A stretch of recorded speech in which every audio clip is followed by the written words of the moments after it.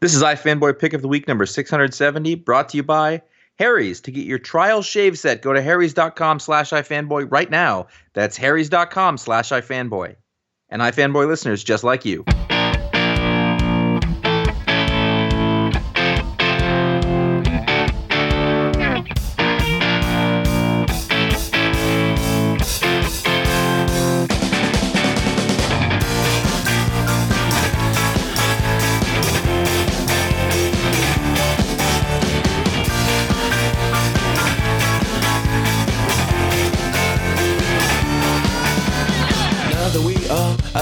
Things will change, ma. Oh, you see, Robin eyes. Hello, welcome to iFanboy Pick of the Week, episode 670. I'm Josh Flanagan. I'm here with Connor Kilpatrick. Hello.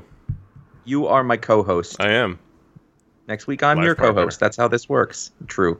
We are iFanboy, and every week we read our stack of comics. One of us picks their favorite book and call that the pick of the week. We'll talk about that book, other books from the week, patron pick. If there's some other stuff to talk about, we'll probably talk about that. There may be listener mail. I don't know. We fill the time. I know that. Somehow that much. we go over every week, so Yeah. And then we have fun doing it. Yeah. That's the other thing. And then the hope is that some of that mirth, some of that joy is transferred to you slightly in one way or another. Your spoiler warning. Spoilers to some people are the opposite of mirth. That this is a review show, so therefore the things that we are talking about need to have already been consumed by your brain.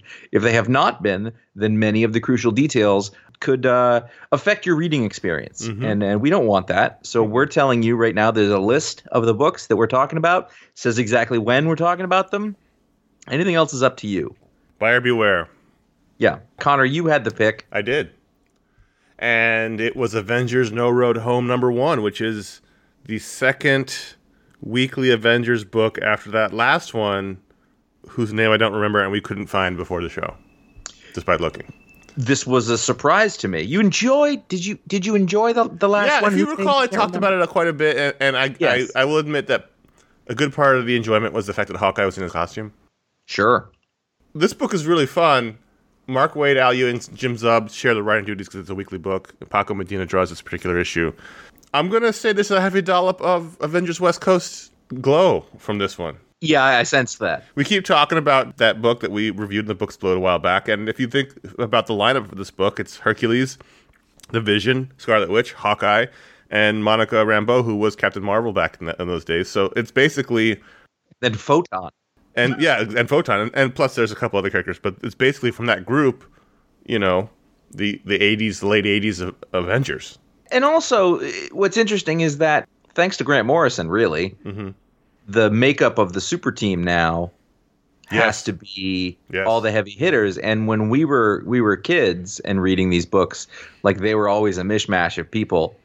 It's interesting. I think it's more interesting when it's a mishmash of different kind of people. And yeah, it's fun. It definitely, it brings me back, but also it introduced me to other characters. Like you wouldn't get, like now you'll get one weird character that they stick in there, but it used to be you'd have like 3 different Jack of Hearts type characters and you just deal with it. Black Knight became one of my favorite characters. Yeah. He would never have done that otherwise. You're right. I was actually thinking that as I was reading the book. So here you've got Hercules, Rocket Raccoon, Hawkeye, Scarlet Witch, The Vision, Monica Rambeau is now called Spectrum, Blue Marvel, and then the Hulk and Voyager, who was introduced in the last miniseries, who is the daughter of the Collector.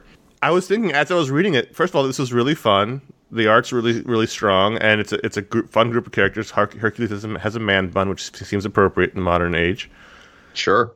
I feel like this kind of story is looser than what you get in the regular Avengers book, and I really like the regular Avengers book. We talk about it a lot. It's been pick of the week.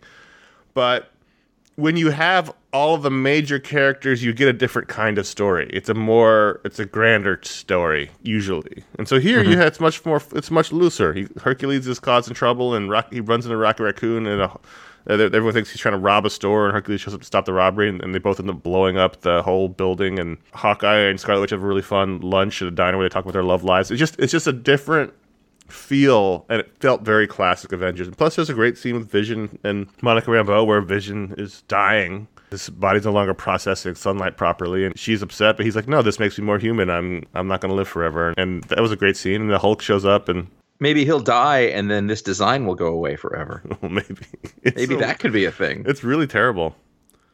Did you read this? Because I know you, after I picked it, you were like, huh. Yeah, I read it because I wanted to. I figure if it's an Avengers book that you liked, then I would probably find something that I liked in it. And it's interesting that you said classic Avengers because it's. I mean, it's not like '60s Avengers, like '80s. No, no, no. Avengers. I'm saying it has a more classic feel in that. Yeah, from that it's era. like Bronze Age. Yeah, Bronze Avengers, Age. That's kinda, exactly it. Yeah. which I think is what we came up in. I instantly connected to that in the same way. Boy, Hercules has a nice silver codpiece, doesn't he? And it hangs down low like a stripper's underwear. Yeah. So that's nice. But he's also got pouches. He's of many eras here. He's wearing like a Shatterstar helmet. Yeah, it's weird. I was trying to figure out at what point you decided you really liked this. That's what I was sort of reading it for. And I got to Scarlet Witch and Clint in the diner having a conversation. I was like, this was probably the moment where he was like, oh, I like this a lot. And I didn't really know what it was. Like, I didn't realize that it was a weekly book until I got to the end. So I just sort of read it sight unseen. In fact, in the when I was sort of picking out comics I was going to read this week, I saw the names and I was like, I don't want to read that. Right. But I didn't feel like there was any kind of weakness. No. From the writing team. I don't know. I thought I would read through it and it would be like you can tell whose part was which. Yeah. Wasn't the case. And then at the end I thought, you know what? Mark Waid being involved with this is good because Mark Waid, but also he did 52. Yep. He knows how to make this work. And I thought, well, that's kind of an interesting. Do you know how long this goes? I don't know how long it goes. I think the last one was like, obviously we can't even find evidence of the last one existing, so I don't even know if I hallucinated the entire thing, but I think it was like 12 issues. I don't remember. Okay. But I remember really enjoying it because Mark Waid, what else is he even doing right now? You know, he's one of our all-time favorite guys, certainly in the run of iFanboy. He's one of the all-time greats. And, you know, he used to do, along with Kurt Busiek, like sort of the throwback books. That was what he did for a long time. And and that, I think, adds to that sense here. And that this feels like an old Avengers book in a different kind of way than a regular Avengers book, which is totally fine. Yeah, one of the other things I really liked about it was there was the follow-up to Clint Barton and the Hulk. Yeah. Yes. Which that was a big moment because basically, if those of you following along, Banner had asked Clint. I guess this was before the Hydra thing. Yeah, this was before that. That was this was a while ago. So basically, Banner said, you know, before I turn to the Hulk at this point. It was just before the Hydra thing because it was the Miles Morales, you know, will kill Captain America thing. Yeah, right. Civil War 2. Yes. Yeah. Yes, exactly. Yeah. You'll kill me when I turn to the Hulk because the Hulk can't continue to exist. And he said, okay. And then we folded in this new version of the Hulk because Al Ewing is involved with this. It's, you know, very consistent with the Hulk that we've got in that other book. And basically the Hulk is just like, you made a deal with Banner, but you didn't make a deal with me, and I'm pissed off, and we're not cool, and don't find yourself alone with me. And I was like, okay, these are stakes. Those are like again, those are classic. It's great. It's great tension. Yeah. So yes, here's what you know. At some point, they're going to be alone because you don't set that up unless that's going to happen later on. And so now there's a lot of tension in when's that going to happen. And obviously the Hulk's not going to kill Clint unless in doing so he decides this t-shirt and jeans look is a bad idea. Listen, it's not. I don't know how mad I would be about if that was the reason.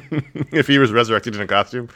There's a scene where the last page, in the second to last page where they're all standing around as Hercules embraces his sister as they find all the gods have been murdered. They're all standing there and they're all in costume except for Clint. It's like at this point, Fraction's run was many, many, many years ago. Let's try something different now. Well, I do have the thought on that you know, like they made the point that like the Hulk said was like, we don't need Arrow Man, which is true. Like in that way, like he showed up, he's not really supposed to be there. So maybe he wasn't planning to dress for it. There's that. Two, I do think that it would be difficult to go back to the straight up version of the old costume because it would be out of place. He wore it in the last series. Yeah. Did that take place currently? Yeah. I think that I would actually be okay with like an update to his costume. Even in the films, even though he's the least costume, he's still wearing a costume. Yeah, I think that something along the lines of what they do with Captain America's costume would be appropriate for that. You maybe not so with the big wings on his face or whatever. I can see why that doesn't make sense, but yeah. But the t-shirt and jeans look is kind of. I really liked it when they did it with Superboy, and that's about it. Yeah. So here, as I said, someone has murdered the gods, Hercules' family, the Olympic gods, Olympic. Is that who they are? Yep. The Greek gods. The Greek gods. Mount Olympus. They find them all dead, and then there's some woman who appears at the end with her hands inside Scarlet Witch's head. What's her name? Which, knowing Nyx with the NYX. This is Stock Exchange. She's the lady who does that. The shade there is that, Scarlet Witch was married to Vision. Vision is standing back there. Yeah. That's what Vision does to people. Right. Vision has his mouth open. What's funny is that I think that the choice of Paco Medina on this really helped with the tone that you're talking about. Mm-hmm. And it's a foot in the modern world and the foot in the sort of history of Marvel Comics. It's just evocative of both things. It bridges the gap nicely. It's melodramatic. Like, as you said, this last page, Vision's got his mouth open, Rocket's got his mouth open, Clint's got his mouth open. Like, they're all just like, oh! It's great. And you don't see pages like that anymore. No. These Stan's soapbox thing needs to not be in the middle of pages anymore. The Stan soapbox page is a great page that needs to be in the same spot in every book. Sometimes it's the second page. Sometimes it's the middle. It always seems to happen like at a page turn I don't want it to happen at. Yeah, that's exactly the thing. Because it always makes me think it's over. It's the cliffhanger. Like, why would you put it here in between the reveal and it was strange placement. Yep. Sorry, that was... No, it's... I've noticed that too. I keep going, oh! Whenever I turn to it, because it seems like it's something happening in the story, and it's not. It's fun. If you like that old school Avengers vibe, it's fun. I think if you're a fan of the current Hulk run, Al Ewing is writing it, Hulk's a character. I mean, I had a really good time reading. It didn't feel oppressive like the Uncanny X-Men weekly event did, and I don't know why. I haven't really delved into why one was fun and one wasn't fun. I remember the other one moved quickly, and it was a big romp, so I'm hoping the same thing here from the same creative team. Like Avengers Forever or something like that. That's sort of what it has that feeling. I think, and also, we were talking about his costume, but I was like, oh, this is Hawkeye. Yeah. Like, it was the same guy from the Hawkeye who we've known, but like a little older, a little wiser. So that checked out too. It wasn't trying to be super impressive with its snappy patter. Yeah, for sure. So that was Avengers No Road Ho #1. I enjoyed that the most this week. I had the most fun. I wanted to know what was happening next of all the issues I read. So I had to pick the week. And I think if you have been listening closely to the show, Josh, over the last couple of years, people will have noticed that one of the themes running through it is that we don't remember things or know things. Uh-huh. And so this week we were discussing our comics, what we were going to talk about, and we were like, was that the last issue of Strangers in Paradise 25? And what people out there really need to know is that we both put in a lot of effort to trying to make sure that it was. I was this close to writing to the creator, just like, can you just clear this up for me? But I didn't want the information to be out there already, because that feels like, like bugging him. But I think we're fairly certain that this is the end of Strangers in Paradise for now.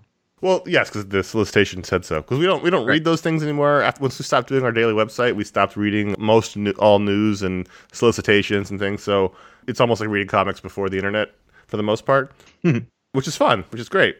But it leads to things like, was that the last issue? Because there was really nothing saying it was the last issue in the book itself, but the solicitations did. So I guess what he's doing... So and this is the issue where all of his books come together. So Motor Girl, the Motor Girl characters are in it, and then they reference Echo, and they reference, I think Rachel Rising is mentioned at some point.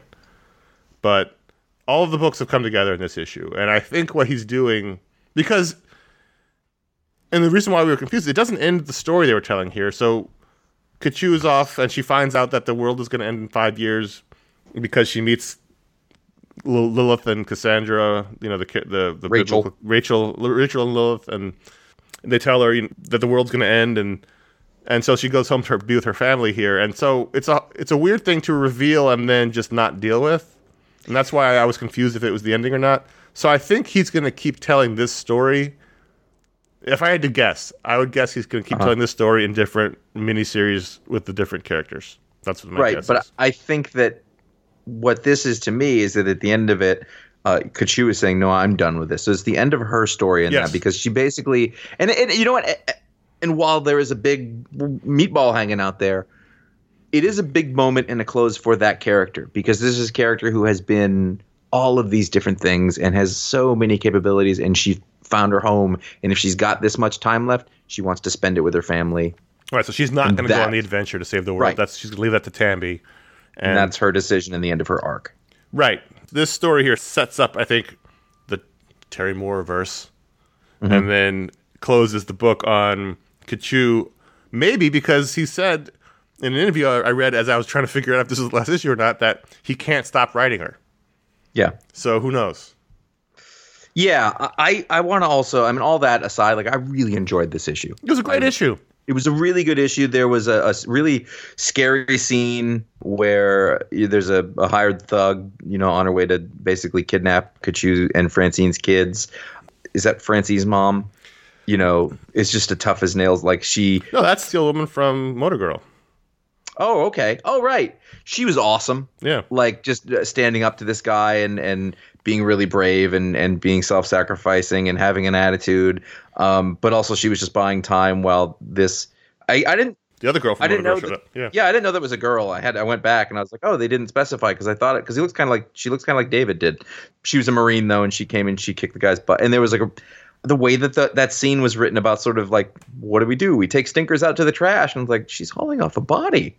Like it was grim. And then there's the 3 panels at the end where you've got the 2 girls, and one of them is obviously looks like Francine, and she's scared, and the other one looks just like a Chew, and she's like, well, what's her deal? And she's a Marine, and she's like, I want to be a Marine, with a big smile on her face, and sort of that shade of her mom and her, of the sort of Kachu that we knew from the younger Kachu.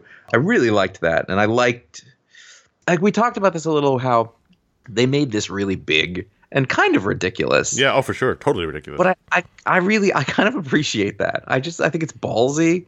I think it's like the creator won't be constrained by what he's done. Like, well, this doesn't fit in the story. He's like, I want to put it in the story, so he makes it work, and it like it makes as much sense as anything else.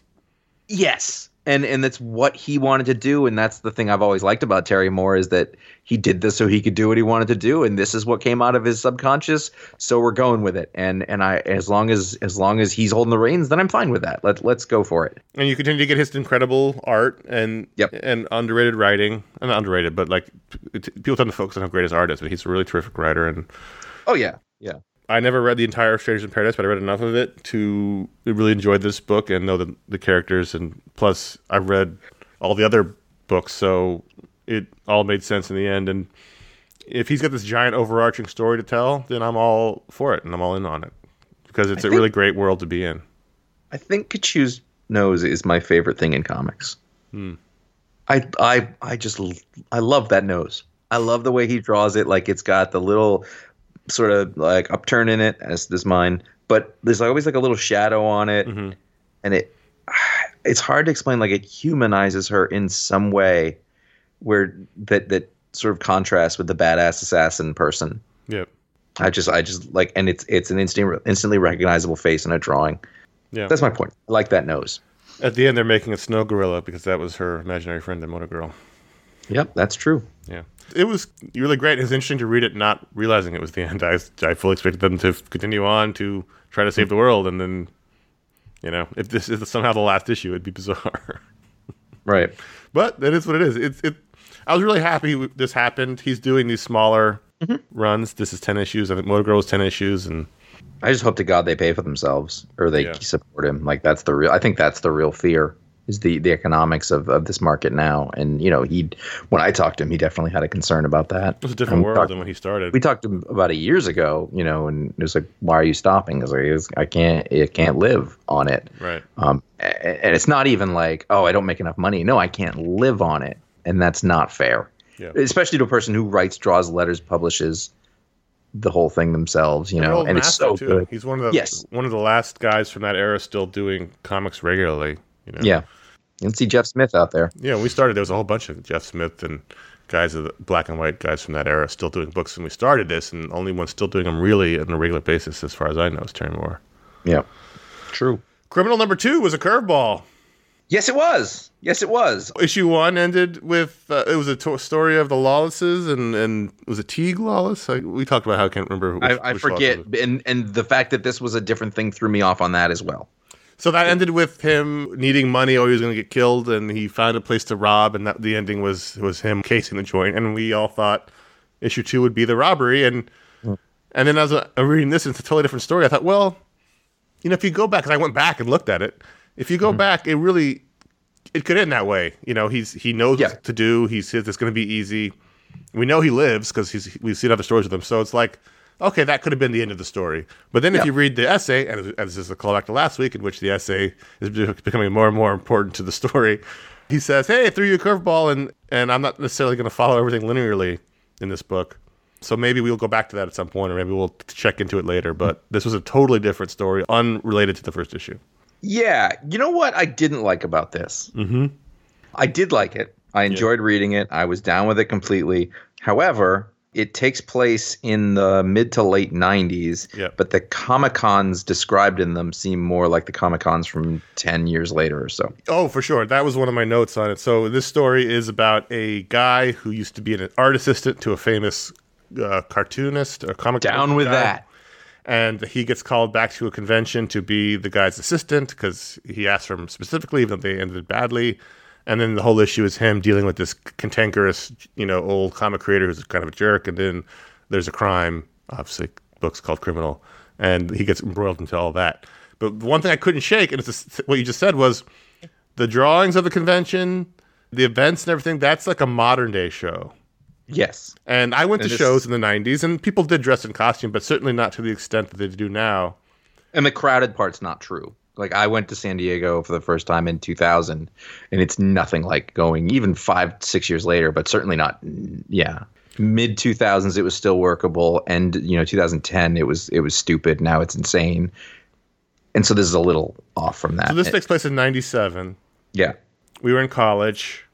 So I hadn't been to a major show probably since the early 90s, and it was crowded because that was during the speculator boom. Mm-hmm.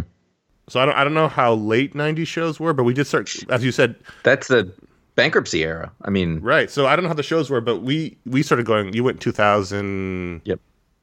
And I went 2001 for the first time.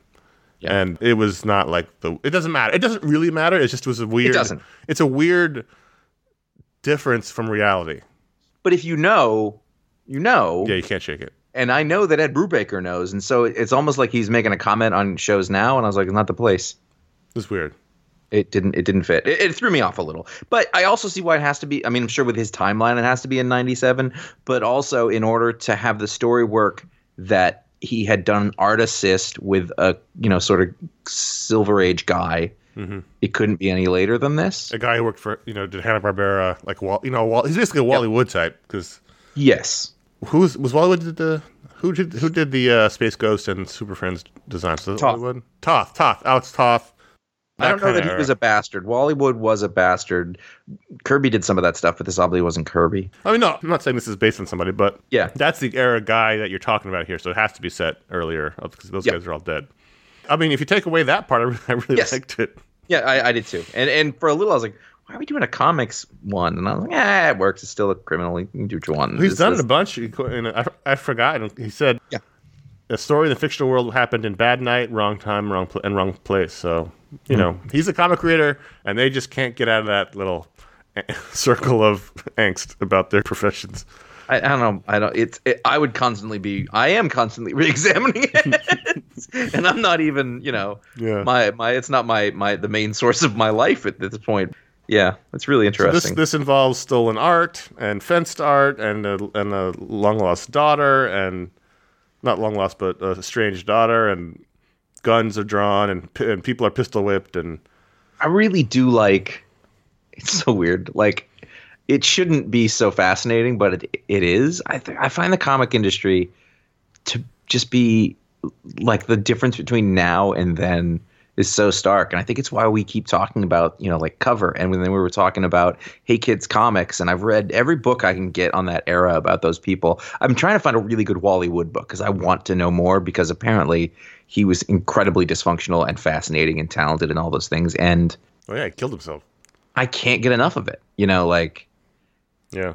I saw a piece of Wally Wood art last week that just blew my mind away. Yeah, they're great, and it's an interesting world, and it's a world that's full of con artists and dysfunctional people and people who are broken, and any creative endeavor is going to be full of people who have rough edges and problems, as well as normal people. There's all kinds of people, but you can mine great crime noir stories out of that clearly because Brubaker's done it before. And I also get the sense that those people weren't. If you think about the guys who came up in the 30s and 40s and 50s, they probably weren't that far away from it. Yeah. Oh, for sure. I mean, even now, you still get those guys now. You have less rough and tumble guys, but you still have like criminals and con artists in comics. That's now. true. I enjoyed it. I enjoyed this quite a bit. I was also thrown by the way comics were portrayed, or at least the culture was, because it felt too modern. But I could be wrong. The Flash 64, part 2 of whatever the story is called, The Price. I didn't read it, but I know it's The Price. You didn't read it. Josh Williamson, Rafa Sandoval. Rafa Sandoval's pretty good.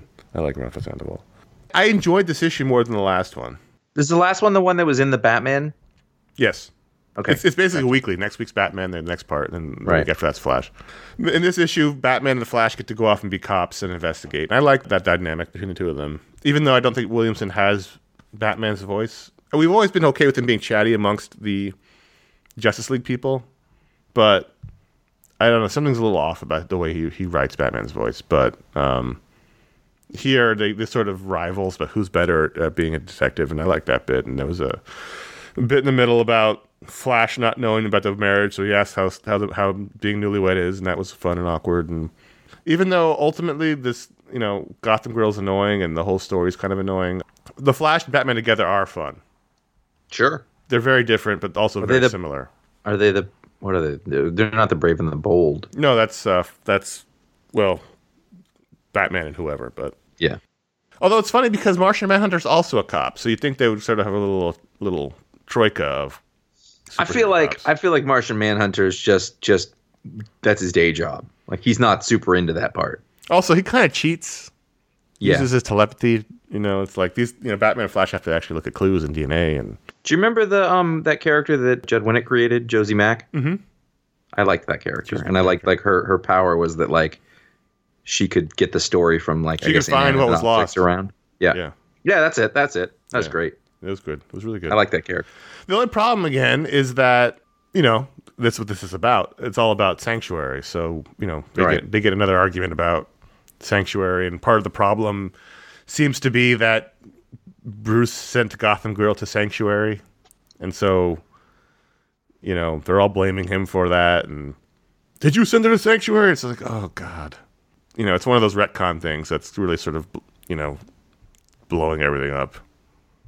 Yeah, I don't mind it as a story on its own. I've decided, like, it makes sense. It seeps into the other books, and it's just it's just annoying. This too shall pass. Will it? Probably. What about Jor-El? Superman number 8, Brian Bendis, Brandon Peterson, a little bit of Ivan Reis. I think I've decided, and we talked a lot about the Jor-El storyline when it was happening, the Mr. Oz storyline. They revealed that it was Jor-El and he's alive, and I know that Superman is not the last son of Krypton. There's Supergirl, there's Zod and his family, and Brainiac. There's all kinds of people from Krypton running around, but I feel like in the same way Damian sort of fundamentally breaks Batman, I feel like Jor-El being alive fundamentally breaks Superman. And I was feeling that as I was reading this. Because it's his father. And the whole point of this is that he lost his biological family and was raised by the Kents on Earth. And he has this sort of beacon that he never met, that he's constantly striving for, but now he can talk to him. And it's just like, that totally, I think, breaks the important aspect of Superman. I'm of two minds. I definitely partially think that you're right. However, I think that it has led to some interesting stories at the same time. And I also think that if I'm a creator and I'm, what are we, 80, 90 years into Superman? 80? Yeah, 80. 80. You want to look around and see what's there. And the thing is, well, this is a character who clearly has father issues. And then we went and we made him a father. So where do we go from there? And it kind of seems logical in a world where you can bring people back, or they're in the Phantom Zone, or they're whatever. And I don't know. I still don't know how it's going to end. And I think that has a lot to do with it. Like, if we find out that this is the guy, we've done time travel stories. What was the time travel? Was that in Starman? I'm sure. Starman, like, they went back. I think in Starman they went back in time. They were at Krypton and they met Jor-El before that. There's nothing wrong with like a brief meeting, but having him sort of back in the life and raising the grandson, and that's a problem. But but I also like how it's falling apart because it should not be. Mm-hmm. And I like that, like, he's crazy, kind of. I like this issue a lot. Just to make that known. It was all about him and Jonathan in space. I liked that we basically had a time jump with Jonathan without having to do it with everybody else. I love relativity in stories. In sci-fi, it's one of my favorite things. I like that when he came back, like he still has personality, but he was older, so it had shifted, and he's like a little. He's 17 now. Yeah, he's 17. He's trying to be funny. But he's also got some confidence to him from going out and doing that. I think there's good character development is basically what I'm getting at. And then, the parents having to deal with that. And natural progression of Superman becoming a dad and having to weigh that against all the other stuff that he does. I like that. I can relate to that. I can work with it. And then finally, I haven't read stuff, whatever. I think Brandon Peterson is delightful. He's really good. I remember seeing his name a lot in the sort of early days of us doing this and, in the late 90s and stuff. And I don't know where he went or what they did, but he's great. He should draw more. Or he should draw whatever he can, but his pages, I really dug them. Yeah, he's got a really nice dynamic action to it. He's got great acting. Mm-hmm. He's got an interesting texture to his work that sort of looks like early Eminem in a way. Yeah, it's a little of that. It's almost a little like Tony Harris too, but with underdrawings as opposed to like cartoon or photos. Yeah, it's good in this issue. So we see as Jonathan goes from 12 to 17 between two panels, which was nice, and then while he's in space, he wants to go home. He finally tells his grandfather, "I just want to go home," and so they have a one year very silent travel because he's pissed off and they're so far away from Earth. And then they get sucked into a black hole and come out the other side in the crime syndicate world. So basically, they're on Earth 3, and so that was a fun reveal. Yep, it's just fun. I mean, they were at the Green Lanterns at one point. He asked them to take him home, and they're like, "Sorry, we can't do that." And I felt really sad for him. No, they were gonna, and then Jor-El showed up, and it was awkward. Well, yeah, because it's his grandfather, so it was like they can't just take his grandson away. I also really liked. I really like the idea that Superman is so well known, like, and that's sometimes the only thing that anybody knows about Earth in the world. He's a beacon, yeah. I really like that, and also the variant cover where he has Ray Liotta eyes is hilarious. So this saga continues to be wonderful. Bendis is really sort of playing with the whole DCU. I just like when he brings in bits like the Green Lantern Corps into space, and it's a fun reveal. And I don't love the character Jonathan, but what they're doing with him is interesting. I keep getting impressed that like Bendis has such a sort of deep knowledge of DC and is able to weave it in so smoothly. He did a lot of reading very quickly. Yeah, I guess so. Even so, I mean, like, there were multitudes, like, it's just so much. Speaking of father issues, did you read Thor number 10? Yeah, I did. Yeah. This is another one that I have some thoughts about, and what I think is that, so basically, this is a sort of a fight between Thor and Odin. It's not more sort of a fight. They bust a lot of hammers on each other. Yeah. So like the War of the Realms is going on, and Thor is going through hammers because he's trying to make himself worthy, and he can't be stopped, and he's trying to be good and morally right and all that stuff. He's fighting the good fight, and he thinks his dad should be helping him more, and they get into a fight. And the crux of this though is that everything that he says out loud is the same stuff that we've always heard Odin say. You're a selfish, greedy boy. You're not good enough. You're not whatever. And then his inner monologue is like, I'm so proud of you. Why can't I say this out loud? I want to tell you you're the best, and I don't know. That's not Odin. Odin's not thinking that. Like, he's not. I don't buy it for a second. That being said, I thought it was really, really well done. And I think that there is an analogy here that many, many, many people can relate to. Well, hold on. You don't think that Odin deep down feels proud of Thor? Not consciously.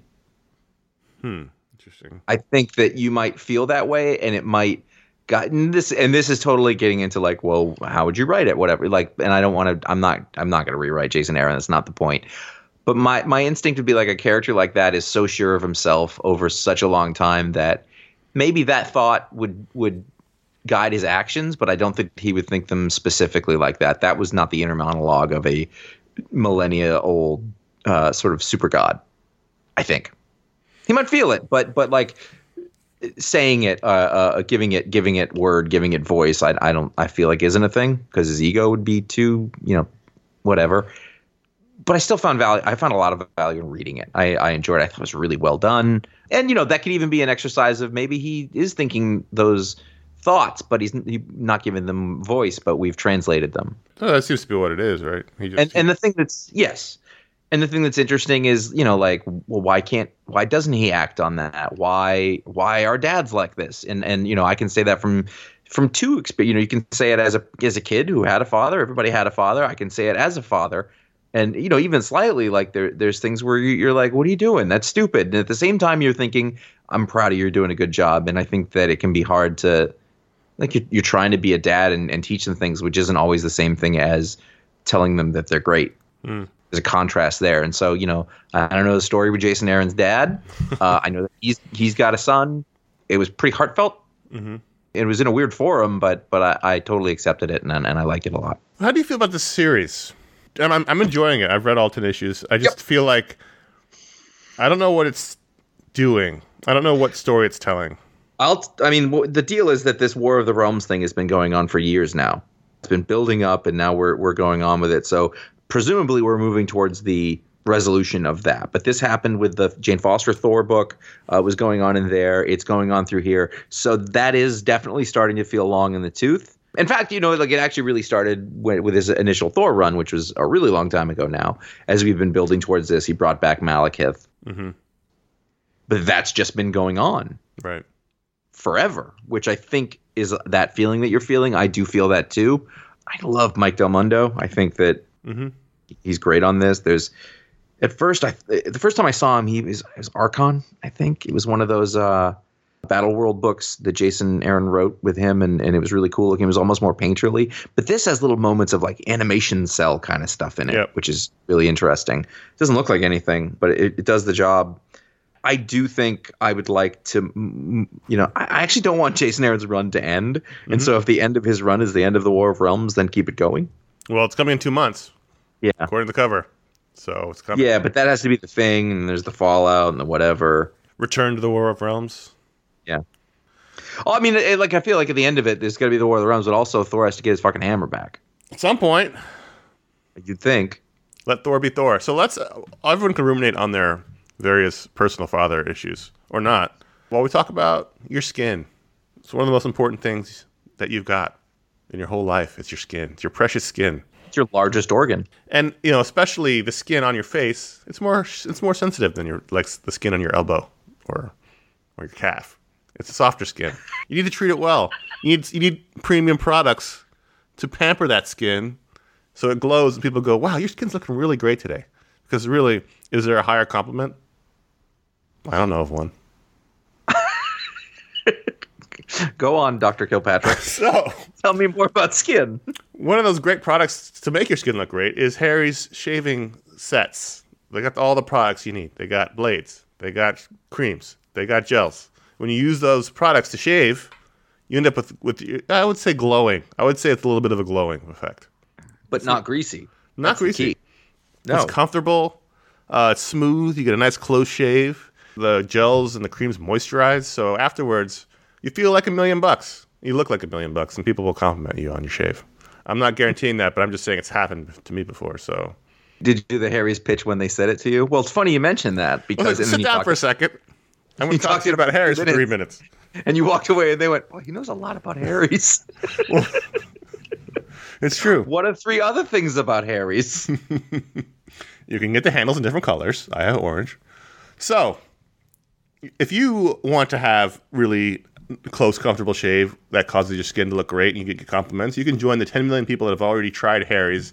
You can claim your trial offer by going to harrys.com/ifanboy. Harry's founders were tired of paying for razors that were overpriced and overdesigned. They knew a great shave didn't come from gimmicks like a vibrating head or flex balls or handles that look like spaceships. Tactics that leading brands have used to raise their prices for decades. They give you all kinds of bells and whistles. Don't actually make your shaving experience any better, but it costs more. So the Harry's founders fixed that by combining a simple, clean design with quality, durable blades at a fair price. Harry's bought the world-class blade factory in Germany. They've been making quality blades for 95 years at that factory, so they've got the know-how. They've received over 20,000 five-star reviews on Trustpilot and Google. That means people love the blades. They're good blades. It's a good product. And Harry's replacement cartridges are just $2 each. That's half the price of, say, Gillette Fusion Pro Shield. Half price. Half price is significant. I mean, I don't get out of bed for less than 20% off. So 50% off. I'll get out of bed and get dressed for that. Give yourself a shave. Give a shave.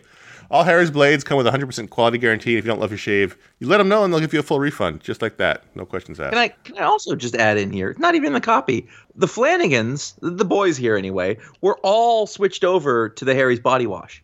I'm too. I have in the shower right now. Yeah, they sent us some samples. I have since purchased more. I bought the 3-pack recently. Yeah. Yeah. I found it at the Target. Oh, maybe it was the Walmart. Like, it was just there. So you can go get this stuff pretty much anywhere, or you can order directly from Harry's. Your call. But I'm down. I got the fig, I think, upstairs. Every time one of the kids is taking a shower, I'm like, that smells great up there. It's good stuff. Yeah, I bought it after the samples, and I have now months of body wash set to go. So there you go. You can find all those products at harrys.com. So to get your $13 value trial set that comes with everything you need for a close, comfortable shave, including a weighted ergonomic handle, a 5-blade razor with a lubricating strip and a trimmer blade, the rich lather and shave gel, and the travel blade cover. So you can go to harrys.com/ifanboy to redeem your trial set. And make sure to go to harrys.com/ifanboy to redeem the offer, and also let them know that we sent you there to help support the show. So we appreciate Harry's, we appreciate you, we appreciate nice skin and close shaves, and also nice smelling body wash too. It's true. It's absolutely true. Go out in the world and look and smell good. That's what we're saying. Mm-hmm. Miss Marvel 38 was the final issue for G. Willow Wilson with a character she helped create more than 38 issues ago. This is really issue 57, which is kind of funny when the legacy number is only slightly bigger than the actual number on the cover. It's just dumb. Anyway, the weird thing about this issue was that she didn't get to write the whole thing, which I thought was odd. So they had multiple creative teams doing multiple bits of the story. I mean, the great thing about it was it got to include the artists that have worked on the book throughout the run, but it was just bizarre that she didn't get to write the whole thing. G. Will Wilson wrote a bit with Nico Leon, Devin Grayson wrote a bit with Takeshi Miyazawa, Eve L. Ewing wrote with Joey Vasquez, Jim Zub wrote with Kevin Lebranda, and the new writer of the book, Saladin Ahmed, wrote with Minku Young and Juan Velasco.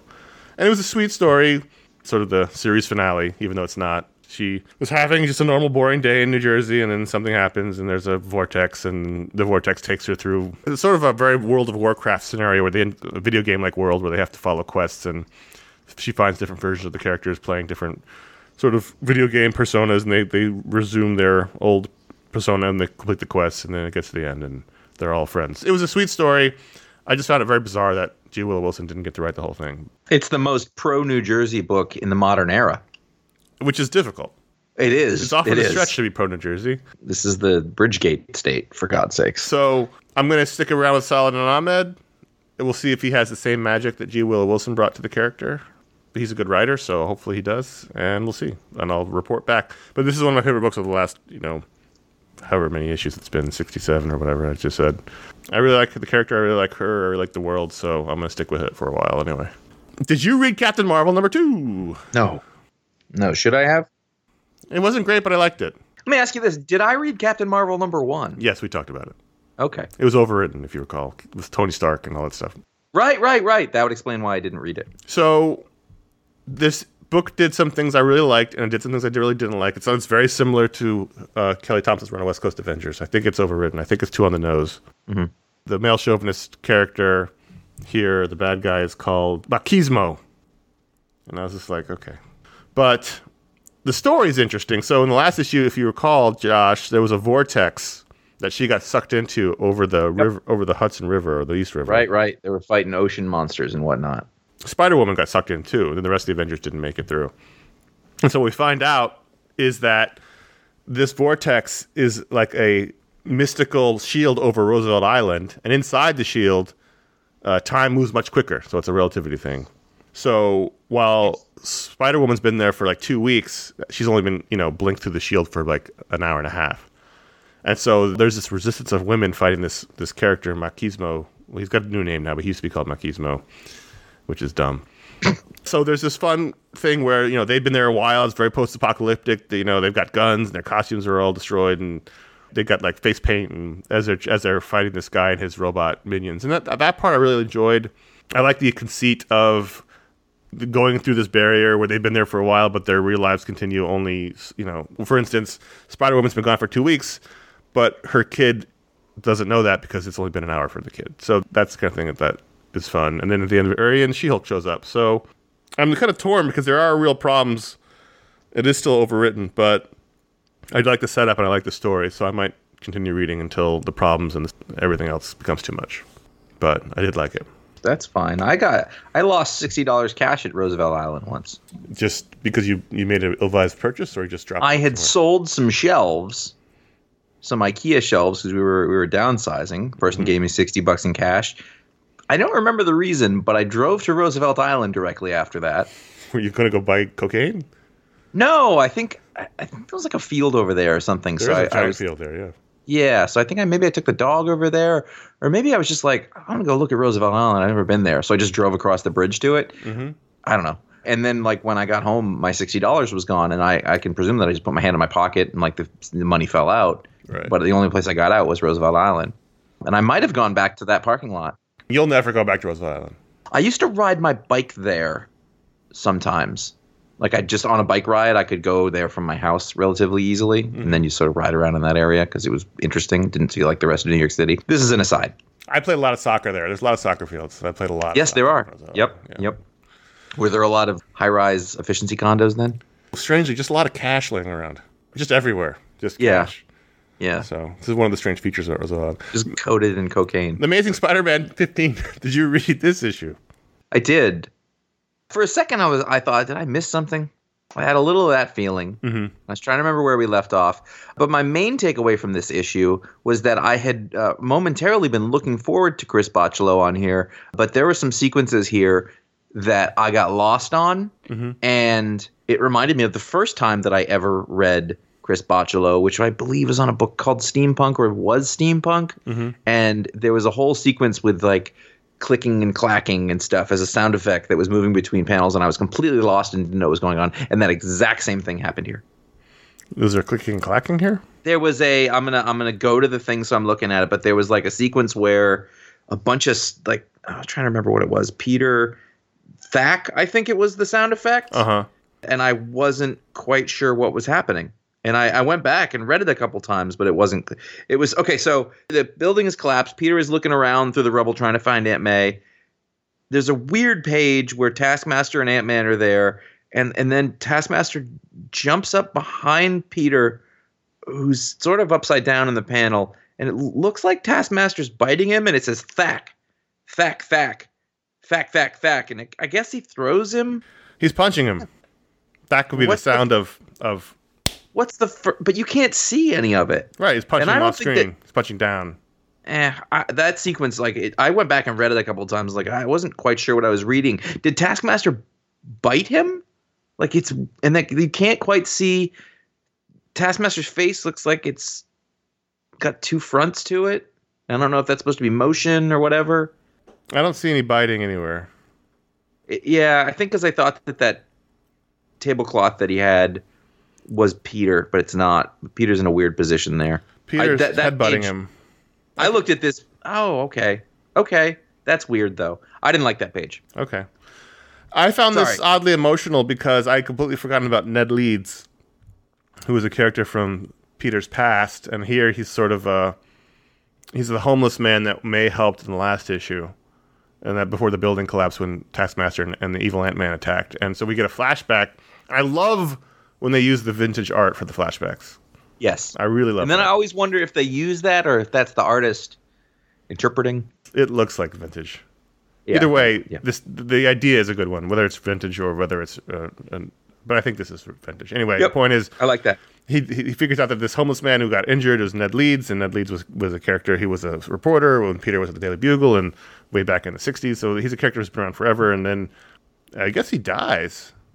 Kind of feels like he dies. Yep. And it was very sad.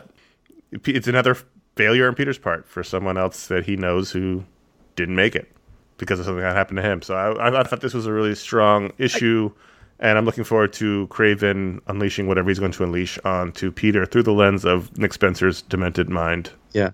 I'm also not super clear on the deal with the Lizard's family and what's going on there. I really did like the bit where he was working with the Rhino, but he had to make the decision, like, I can't help the Rhino right now. So the Rhino's like, you'll pay for this. You'll all pay, like, and I was like, oh, that's going to be a thing. That's kind of cool.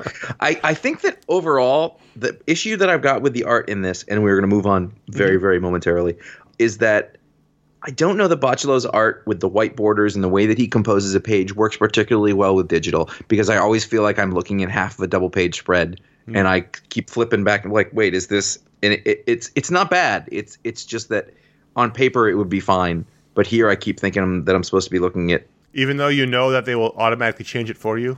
Yes, but it makes me, for a second, like it's off-putting enough that I check to see that there wasn't an error, because that can happen with Comixology sometimes, not very often, but I just keep double checking it and like sort of thinking about it. It seems to fit weird with the digital reader. And again, I have no problem with somebody composing for the printed comic book page. I'd prefer it, but it throws me off a little bit. I am shocked that somebody at Marvel thinks that there is room in the world for 2 Conan books. What, you're shocked that they're flooding the market? Well, no, it makes sense if they're flooding the market with Deadpool, but Conan is not really a hot property. And that's why I didn't read it. Even though Jerry Duggan's great and Ron Garney's terrific, I was like, I don't need 2 Conan books. I just don't need 2. You said Jerry Duggan's great. It's true. It's fine, whatever.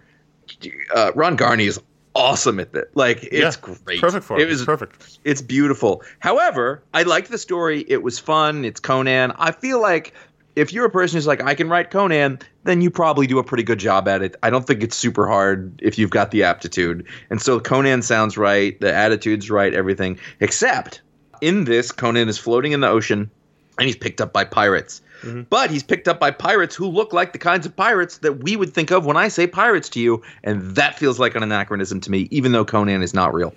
Well, he's about to join into a Marvel crossover, so it's all going to be so maybe he's zipping through time, and it's the late 1700s in this book. It's fine, but it was weird. But the Ron Garney art is so good. I really loved it, and I liked the story was. I had fine. the same reaction. I saw the book and I was like, I don't need 2 Conan books. I really enjoyed the one. I don't need a second one. And then I saw the creative people and I was like, fuck. But still, no, I don't need another Conan book. I don't want what would happen would be to get annoyed and then stop reading all of them.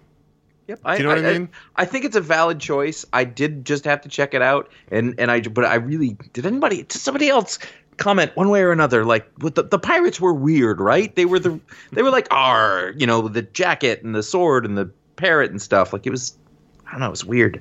All right, I don't think those kind of pirates were around in the time that this is supposed to be evoking. Those are the books we wanted to talk about, but at patreon.com/ifanboy, patrons of all shapes and sizes can vote to add a book to the rundown. And this week, they voted for Wonder Twins #1 from Mark Russell and Stephen Byrne. Wonder Comics. That sigh that I just gave you is not an indicator of how I feel about this book. Mm-hmm. I enjoyed this book a great deal. I laughed several times. I'm fucking running out of things to say about Mark Russell. Well, he's had a lot of books come out very rapidly. So when it was just Flintstones, it was fine, but it was Wonder Twins and Lone Ranger and Red Sonja.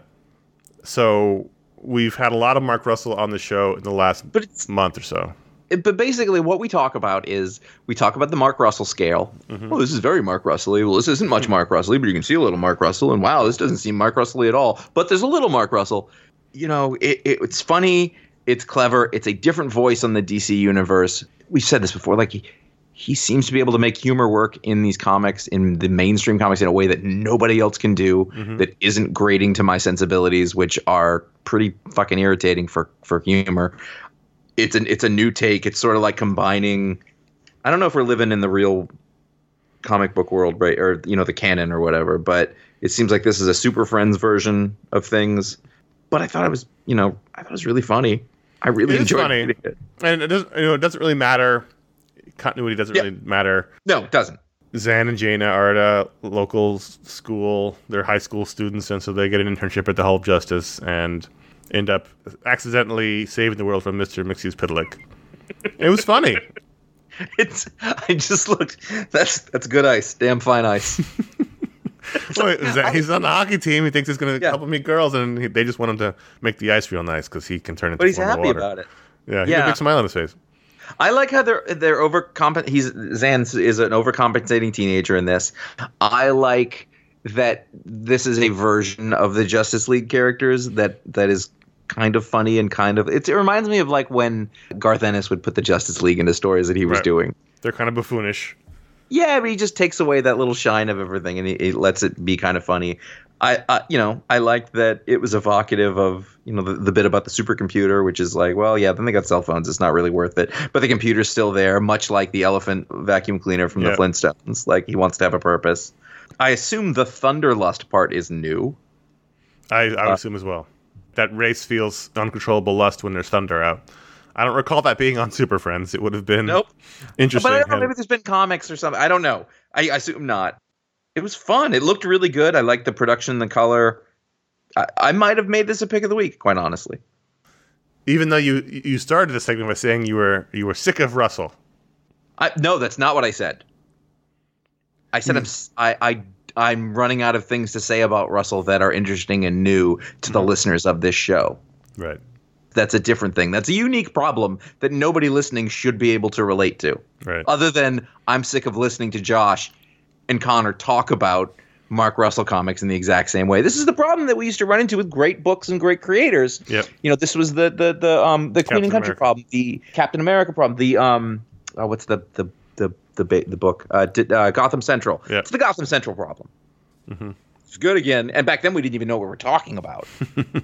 So, it's fun. I don't know if this is ongoing. I don't know if it's a mini. It doesn't really matter. It's just it's a fun, humorous take on the Justice League, and we'll see going forward.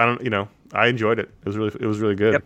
I was looking forward to it. I enjoyed it as much as I thought I would. It's a much more openly funny Mark Russell book as opposed to say Red Sonja or Lone Ranger, which are incidentally funny. This is more of a humor book. Yep. Let it fly. Stephen Byrne's terrific. He's got kind of a cartoony style, but not. But it looks like it could be kind of animated, but still very clearly comic book art. Good match. Really good match. So, ratings on Wonder Twins out of 5. I'm going to give it a 4. 4.5. All right, sticking with it. Yeah. If it exists. If it doesn't get canceled. This was a one shot. The issue structure was one shot. Well, his Jesus book was canceled, so he needs the work. Let's talk about patron power. So in addition to the patron pick, where patrons can vote to add a book to the rundown, every patron can do that over at patreon.com/ifanboy. Anyone at the $5 or higher level gets their own power on the show, their own superpower. It's not in the script because I forgot to just this moment, Josh, but you promised last week that you were going to give a new power to that dude who you gave a duplicate power to. That's true, and I'm going to stick by that. We're going to do it after. After, okay. We're going to do it after we do these ones because, I have to use the ones because it was confirmed by our powers department that you did indeed give the same exact power to someone else. Maybe they're their own Wonder Twins. It would have been fine if you hadn't then guaranteed a new power for them. Okay. You dug your own hole here. Was it Chris Conine? Was that who it was, or was it Austin? I think it was whatever the latter one was. I don't know. Whoever it was.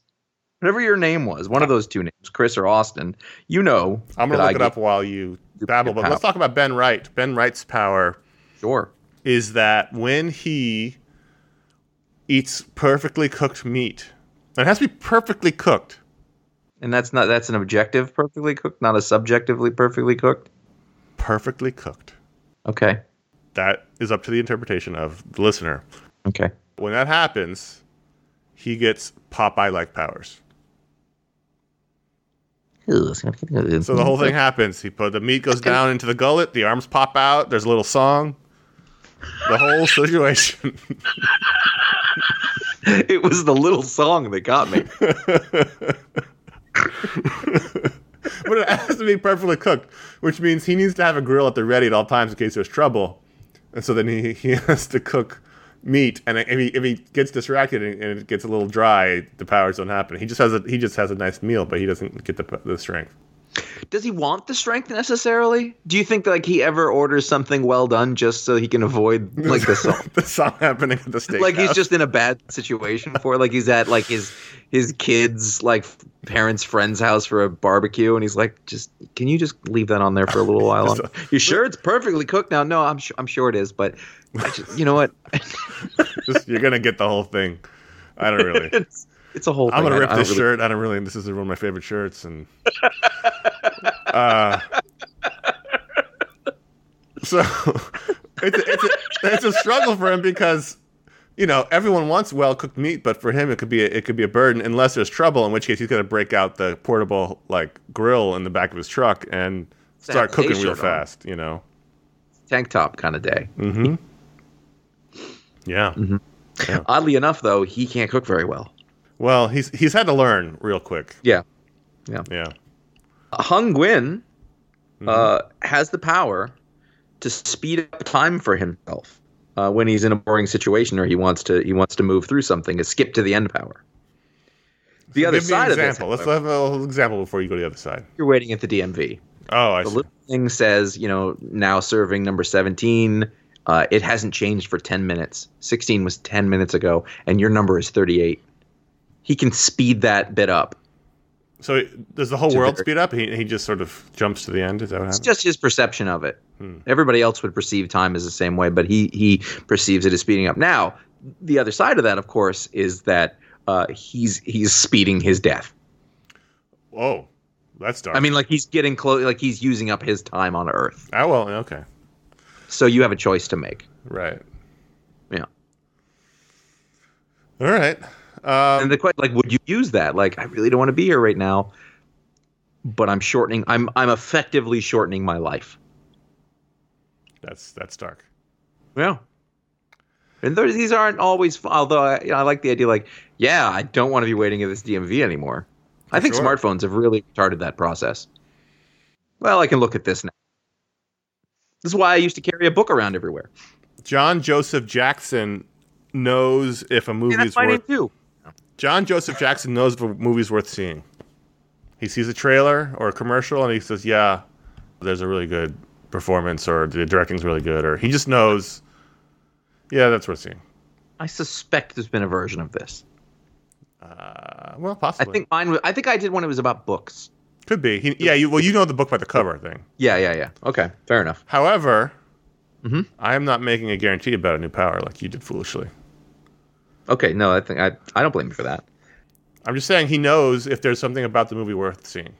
Is there an objective yes, no, thumbs up, thumbs down about a film? Like, this is a good movie. This is a bad... he just knows if it's worth seeing. It doesn't necessarily for himself or for others?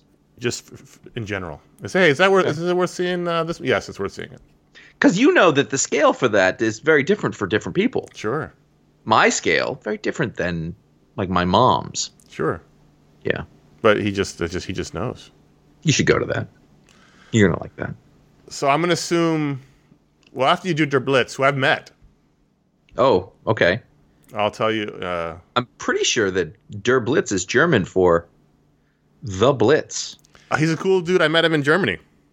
Well, there you go. I met him at Gamescom, at the video game convention, at a party. Der Blitz. I don't know if he still does it, but he had a whole YouTube situation going on. He's a Flash dude. Oh, I see. I think Der Blitz means the fast. I know that Der is the. Right. I know that.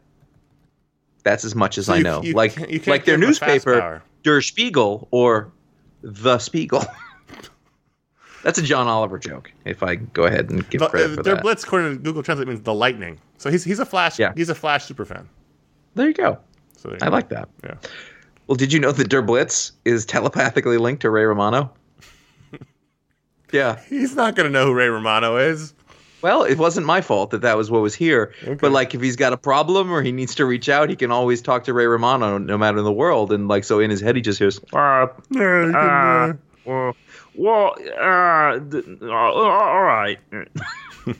So he's telepathically linked to Ray Romano, famously nice guy, so he will clearly give you the advice you need. And he's in my head.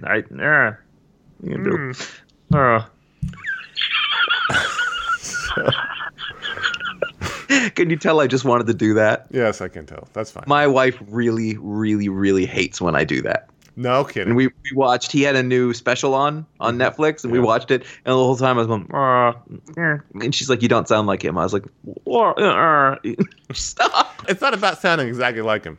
No, it's not. So our intrepid reporter, Chris, who's in charge of maintaining our database of powers, who, as far as I can tell, has not updated the database for about 4 episodes, nevertheless checked in to say that, yes, you did duplicate that power from episode 608.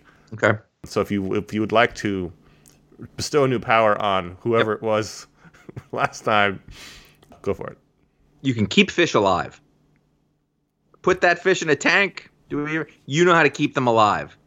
pH levels, food, whatever kelp or whatever needs to be in there.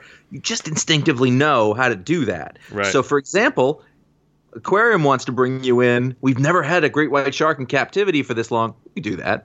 Or a little betta fish, you know? I don't know. They keep dying. Like, those motherfuckers. I bought one when I first moved to LA, and it was dead within the week, and I was like, I'm not doing this again. We bought one for our kid 2 years ago for Christmas, and we killed it within a week and a half. I put a tank warmer in there, which was said was for that kind of fish, but it killed him. And then we got another one. My son has never paid any attention to this fish, but I've had it alive for over 2 years, and I'm not prouder of anything I've ever done. You had to work at it, whereas unnamed person who got their powers duplicated can just do it. You also get to keep the old power. Sure, you have 2 powers. You don't. I'm not taking it away from you. It's a bonus power. So it's bonus power. All right. There you go. Patreon.com/ifanboy. That's where you can get your power. Yeah. Do you like these powers? Do you like this as a thing we're doing? Because you know what? I'm telling you, eventually we're going to run out of this list. You've been on the fence about it. You've been thinking, oh, man, I want to. I don't know if I want to support them, but I'd love to have that, and I really don't want that to go away. Maybe that's a reason to sign up over at Patreon. That's how you support the show. We really want to do this next stretch goal. That would be the non-comics media podcast on a monthly basis, which would be really fun. I think that you would find out that if you don't do the hangout that we do, you're really missing something out. It's a great show. That's a lot of fun too. All that stuff. Also, just wow, I like the show. I want to let them know that. Get over there and do that. You can also go over to ifanboy.threadless.com where you can find our t-shirt store or other knickknack things that you can have those designs put on. There are 7 designs over there right now. Nothing that makes sense. Nothing matters is the clear winner by far. Yep. So support us through that if you want to have stuff. You can go to ifanboy.com/support. If you don't want to deal with any of that, but you have some PayPal, you want to do that as a thing to help support the show. And finally, ifanboy.com/Amazon. You're going to find links to buy the books that we talk about on Booksplode and a general link to get yourself over to Amazon.com if you'd like to use that to help support the show. And of course, we thank everyone who does that. I thank you specifically if you let me know you're doing that, and I'll wash your car, something like that. Whoa, that's not true. But if I was in a position to wash your car, or like you were washing it and you're like, hey, give me a hand here. And I'd be like, why would I help you? And you're like, I'm a patron. I'd be like, 1 second, let me have a bucket.